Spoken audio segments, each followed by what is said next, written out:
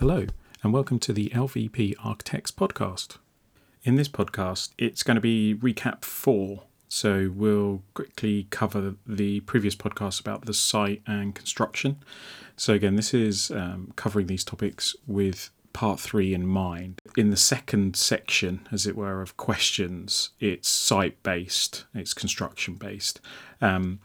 So we won't talk about the site as in design terms. The first part of part 3 sort of exam questions talks about the site itself and what it's trying to do is trying to get you to think about planning considerations, and it doesn't really delve too much into design unless there's covenants or neighbours or whatever. It's not really design. It's not really focused on that. So it's more focused about your understanding of ownerships and things like that.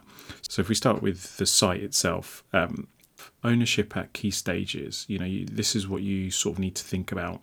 So site visits, for example, pre-appointment, before your appointment or any design team appointment, the client, the potential client, the owner of that property or that land is responsible for the safety of people. So when a design team has been appointed, or just the architect, at early stages, you're going to get some site visits. Who is in ownership of this site? They're responsible. So once there's an appointment, say from stages 0 to 3, so up to about planning, there are going to be some more site visits from the design team. There's going to be surveys, possibly some planners, conservation officers, and other consultants that may be required to visit site. So then after that sort of stage, you have potential for opening ups, for clarity's sake. So you'll have some smaller subcontractors who will come in. And again, in these stages, you've got to ask yourself, who's in ownership of that site? Who's dealing with this? So then following that, you have a sort of tender site visits. When you're going out to tender, you're going to have contractors visiting. Again, who's responsible for the safety of people? So it's the owner of that site. Once a contractor is appointed, then there is no transfer yet of ownership, temporary ownership that is, until a building contract has been signed. Once a building contract has been signed, then the ownership and responsibility, the temporary ownership and responsibility in terms of insurance and health and safety of people on that site transfers from the client to the contractor, the appointed contractor. During construction, the responsibility is still with the contractor, and they are responsible for any site visits. They are, for the purposes of that, controlling the site. So even the owner, the client, can't just wander on site. They have to have permission with the contractor. They will then be sort of escorted through site for health and safety reasons. And that accounts for other members as well. So design team, subcontractors, whoever it may be, the contractor is responsible for all of that. Any issues on site, again, the contractor is responsible for that, to deal with that at that moment. Once the site's been handed over, just before site's been handed over, so you have a period of sort of defects and snagging elements. Again, even though an architect may be going round with the contractor highlighting these areas that need remedial works, the contractor is still responsible for everyone on that site. Once this stage has moved on to handover and defects period, then all responsibility is transferred onto the client. So then if the client wishes to use the building that's just been handed over, the client is responsible for health and safety of all people who come in, all the users of the building or the land or whatever it may be.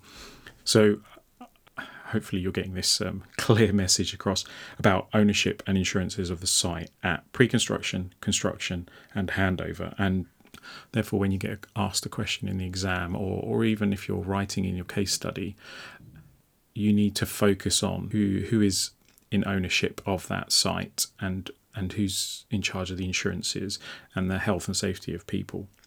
Just to add on to that, I've mentioned it a few times about insurances. So the client needs relative insurance, and the contractor needs relevant insurance for the project.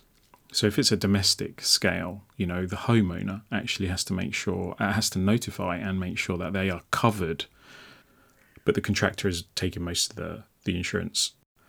The client's insurance and the contractor's insurance may have to sort of consider phased or partial possessions. So obviously this is set out before the building contract is signed. Building contract will have clauses within it to deal with this, with dates and so forth. And also, it has commencement and completion dates or for these works or sections of works. And the client will just need to make sure that they have their insurances set up for those elements. If part of the works is handed over, then ownership and insurances responsibilities transfer. We touched briefly on site visits. So during construction, the main ones are obviously the design team. The client may come at key points to have a look, but the critical ones are sort of planning and building control visits. So a planning officer may come in because of conditions that need to be released, in which case it could be from very simple things to samples of the brickwork or facade or whatever it may be. Building control visits are at critical points to make sure that approved details are actually being followed. And those, the number of visits is down to the building control officer and the builder. They'll agree a strategy of key dates, all of this, to build up to the final certificate. And again, during construction, the ownership of that site and access to it is in the hands of the contractor. So they are responsible for deliveries, any road closures as well they need to organise, service connections. So when you're asked in the exam, just need to think about always who's in ownership, who do you really respond to, who you are responding to. This then touches briefly, which I've mentioned before in other podcasts, about your appointment. Are you appointed to the client, the owner of the property, or are you appointed to the contractor? In which case, understanding lines of communication.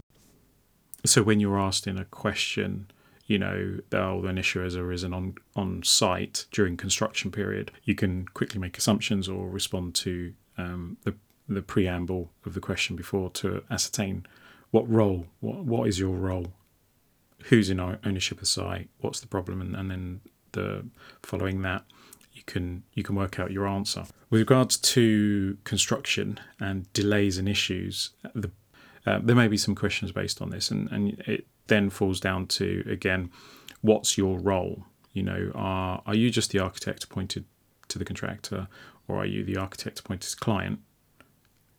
And is any of this, or is there any appointment where you are the contract administrator? If you're the contract administrator, then your answer is going to be based around the building contract. And the building contract, it clearly sets out the methods of dealing with any of these, any delays and issues during construction. And your responsibility then as a contractor administrator, CA, is to make sure that those clauses and any principles set out within that contract are followed clearly. So you'll clarify what a relevant event is, for example, and it will be listed in the building contract, so that a delay can be assessed by yourself as a CA, and therefore, when a contractor submits in advance all the delay claims, you as the CA can assess what is a true delay, what is not, and work it out accordingly and present that to the client for acceptance or rejection. Obviously, all of this sort of stuff, like I say, is set out in the building contract with clear, dates in advance and then dates to respond and so forth. Any delays can lead to liquidated damages for that delay in handover. Again, the building contract will set out clearly which liquidated damages and at what rate will be applied to which and where and why. So you don't need to know every clause, you just need to understand that it's in there and understand the basics. So another thing to add, during construction, on-site materials are the ownership of the contractor. unless specifically paid in advance by the employer. So as I mentioned previously and in other podcasts, it's to make sure you understand site issues are the responsibility of the contractor at the beginning.